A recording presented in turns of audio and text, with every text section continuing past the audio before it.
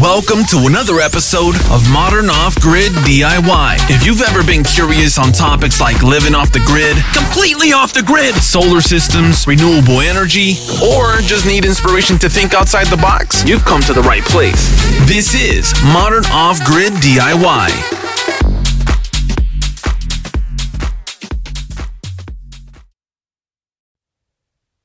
Hey everyone, welcome back to Modern Off-Grid DIY Podcast. Today's episode, we're going to be talking about heating your home, heating your RV, heating your little van, heating in general, especially when winter is here. Yes, I know we all don't like being cold. I know I don't like being cold. Well, there's many ways to heat your home, heat your RV, and heat your van, right? Let's explore some of these options. Right before we get into these options, the first thing that is crucial to heating and to cooling is proper insulation, right? So if you have a home, or, regardless if your home is on grid or off grid, proper insulation in the walls, the ceiling and the floor goes a long way, because that helps to keep the heat in during the winter months. And during the summer months, if you're running an AC unit, it helps to keep the cool air in instead of leaching out, right, and bleeding out. So a lot of times if you take a thermal camera, you'll be surprised at how much heat your home or your RV or your cabin or even your van, if you're living in your van, actually leaches out. It's just leaching through the windows, the corners, the cracks, and that can really taper down the amount of heat that you can maintain consistently. The one thing is, like, sometimes you're living in your van or your RV, and in most cases, a lot of people are using like little propane heaters, and there's nothing wrong with that. But if you're running it, and then you're not going to run it all night when you're sleeping, and you turn it off and you're trying to maintain the heat in that van or RV, it's really crucial to try to really have it insulated very well. And there's many ways you can go about adding extra, right? Especially on your windows and stuff. You can put thick insulation. You can pre-cut or make your own, and you can have them like a puzzle, right? And you can kind of stash them someplace. That way in the winter months you can cover up the windows. That way you can try to keep as much heat in as possible. Now, same thing with your home, right? Just having everything well insulated is going to go a really long way. You're going to cut down on the amount of, if you're using propane, for example, you'll cut down on the amount of propane that you have to use in order to heat your home or your RV and so forth, right? Or if you have a wood stove. If you have a wood stove in your home, that's great. I actually seen an RV that had a wood stove in it. I thought that was pretty unique. So, there's lots of ways to maintain the heat, or even maintain keeping your living space insulated. So definitely explore some options. I've seen all kinds of examples of trying to insulate everything. But yeah, definitely explore your options, because that's number one. Before you even consider about thinking about the option of heating anything, you need to insulate it. Insulate it. That way, you just save a ton of money in the long run, right? Because if you're living in areas that is like snowy and freezing, insulation is so crucial. So insulation is number one. Don't overlook it. I'm telling you, do not overlook it. That's your number one thing. Now, second is your actual heating source, right? So if you have an off-grid home or on-grid home, or cabin or a little shack or whatever it is, there is actually a couple of options to actually heat your living space, right? So let's talk about the more old school option, which still works today and works awesome, is a fireplace. Fireplaces work very well, right? And there's many different types of fireplaces. The one thing with fireplaces, though, is that you always want to, with anything that you're heating, in general, especially fireplaces, you want to always keep an eye on it, right? Just in case you have something sparking out, you don't want nothing catching on fire. The other thing about, with wood heat in general, you actually have to have wood in order to burn to heat. So if you have a surplus of wood, then you're sitting pretty good. But if you don't have a surplus of wood, then, well, you may have to reconsider having a fireplace, right? In the sense of burning wood. Because if you don't have wood, you're going to have to bring it in, and it can be a lot more work than it's worth. But I really do love fireplaces. Not only do they look neat, they set a certain ambient for the evening if you're running it, and the heat that comes off of it is I really like the heat that comes off a fireplace. It's just, to me, it's more unique, and I really like that type of heat. But if you don't have a fireplace and you don't have wood, then we need to explore other options of heating. Now, the next option of heating is going to be the more common way of heating, would be like a propane heater, right? Now, propane heaters come in many different styles, many different looks, many different brands, and they come in many different sizes, and they're usually rated in BTUs. And BTUs will give you the rating of how much square footage that heater can actually heat efficiently. So when you go out to buy an actual propane heater, the first thing you should be looking at is, first of all, how much square footage of the living area are you trying to actually heat? Because you have to match that with the BTU rating on that heater. Because if you get a heater with a BTU rating, set lower, that's not really technically made to heat an area that you're trying to heat, then really it's not going to work as well, or you're going to have to run it twice as long and burn more gas doing it, right? So make sure you match your size of your room to the size of the heater. If you could get a heater that can do a room bigger than the size of the room that you're trying to heat, that's great, because you have a buffer, right? And turning it up, you can easily heat the room way faster, and cut down on your propane usage.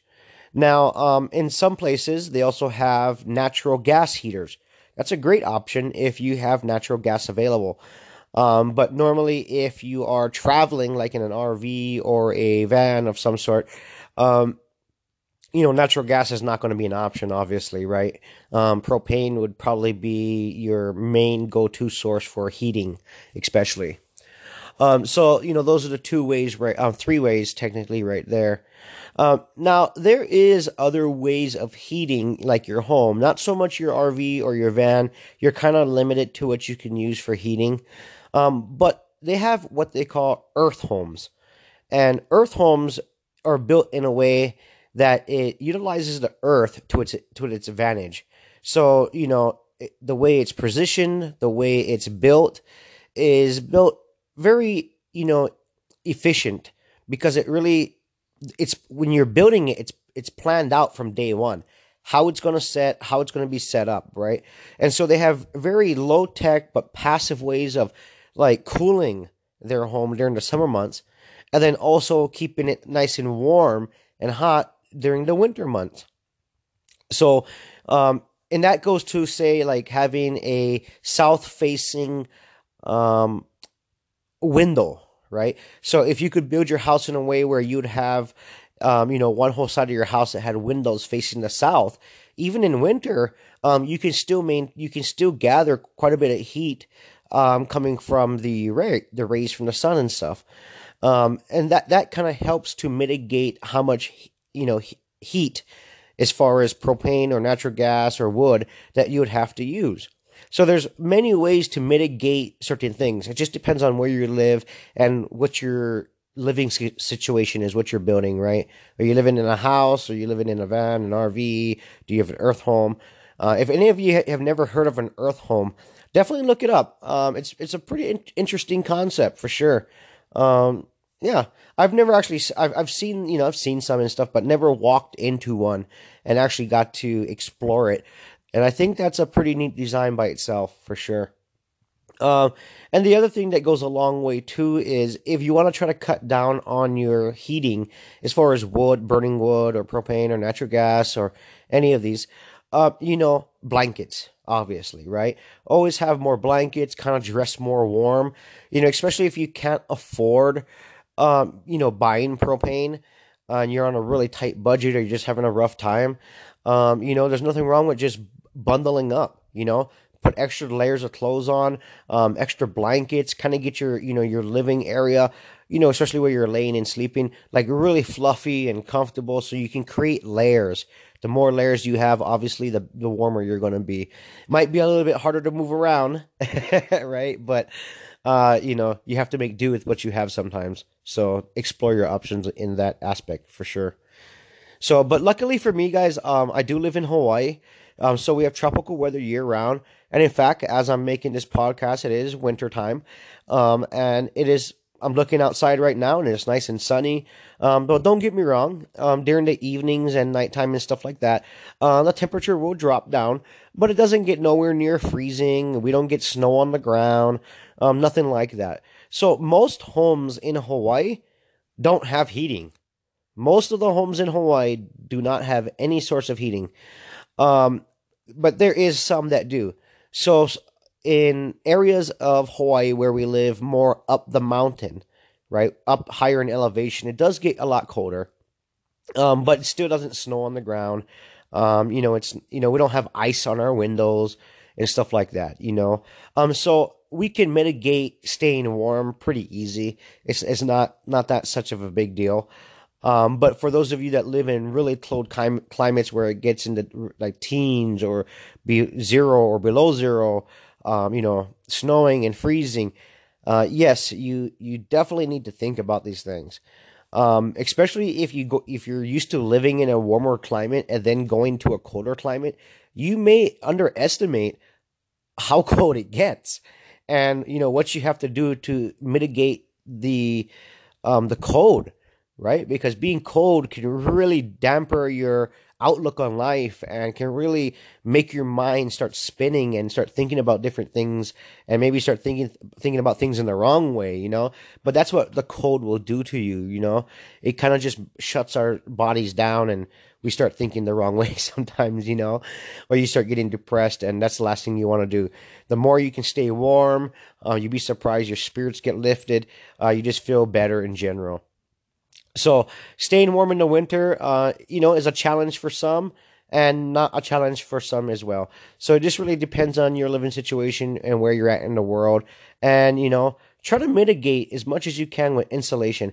Insulation in the end is cheap. That's cheap insurance. So if you can do whatever you have to do to insulate your living space as much as possible, do it. Do it. Now the other option that they do have for heating, which is mostly for homes, is like the same thing that we have, like a split air conditioner. It also does heating. So of course during the summer months we're using the AC function, but during the winter it has the heating function, and that's also nice to have if you have that available to you and you can afford to have it installed and run it for sure. So there's many ways to heat your living space. There's even oil heaters. They're radiant heaters, like a thermal heater in a sense. They work pretty decent too, but you have to size your heater appropriate to your living space that you're trying to heat as well. There might be a couple of things that I'm missing, and I'm always learning as well, but these are the things that I'm aware of, and I've seen, and I just hope this information finds you well. And if you're in the snow right now or in the teens or below zero, whoo, wow. But I hope you're staying warm and staying safe, guys. Anyway, guys, thanks for tuning into this podcast. Stay tuned. We got a lot more information coming up, a lot more podcasts, and I'll keep you guys in the loop. See you in the next one. Go listen, download, and subscribe to the Modern Off-Grid DIY podcast, available today on iTunes, Apple Podcasts, Google Play, Spotify, and YouTube. Modern Off-Grid DIY, inspiring others to think outside the box. Support the podcast today. It's also available on anchor.fm/. free your mind, and there's already a ton of episodes for you to binge listen to and learn how to live off the grid in these modern times and do it yourself. Once again, it's titled Modern Off-Grid DIY. It's also available on Podbean, Stitcher, Breaker.audio, and Overcast.fm. Make sure you subscribe to stay up to date on new releases. Modern Off-Grid DIY. Go listen, download, and subscribe today.